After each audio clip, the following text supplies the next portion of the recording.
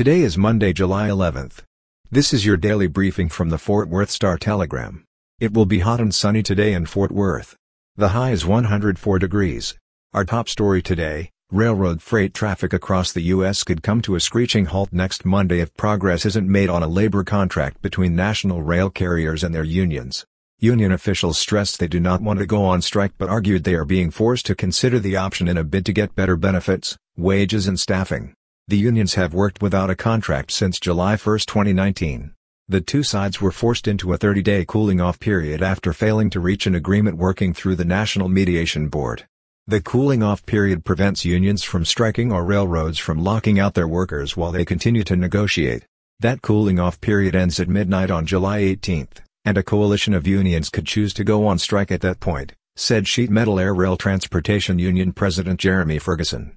However, the Railway Labor Act, which sets out the rules for these kinds of disputes, allows President Joe Biden to appoint a three-member emergency board to investigate and make recommendations to both sides about how to settle their differences.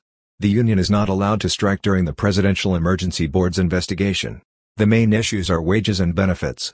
Railroads have proposed a 16% pay raise over a 5-year period, according to a letter from Ferguson.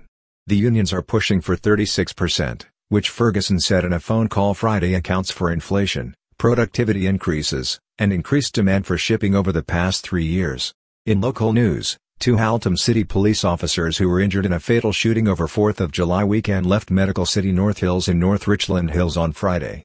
Video footage from Star-Telegram media partner WFA TV showed Officer Jose Avila and Corporal Zach Tabler, who were lying on gurneys, receive a round of applause from dozens of fellow first responders as they were pushed into MedStar ambulances.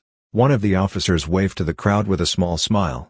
Officer Tim Barden, who was previously released from the hospital, was in a wheelchair. Tabler was shot in his right arm, finger and leg. Avila was hit in his legs. Both underwent surgery on Sunday. Barden was shot in his upper thigh.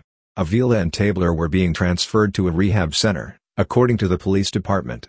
And finally, in restaurant news, Hurtado Barbecue, an Arlington craft barbecue restaurant that has become a favorite for fans visiting AT&T Stadium, will add a Fort Worth Southside location in August, Brandon Hurtado said Saturday. Hurtado will take over the space at 1116 8th Avenue that is currently home to Derek Allen's Texas Barbecue, Hurtado said. Derek Allen's is open pending the changeover, he said. The newest restaurant will be Hurtado's third and will compete head-to-head in the same market with Panther City Barbecue, a Texas monthly top 10, and Heim Barbecue, the trailblazer in a city now ranked number 1 in Texas for barbecue. For the latest in Fort Worth and Tarrant County news, visit star-telegram.com.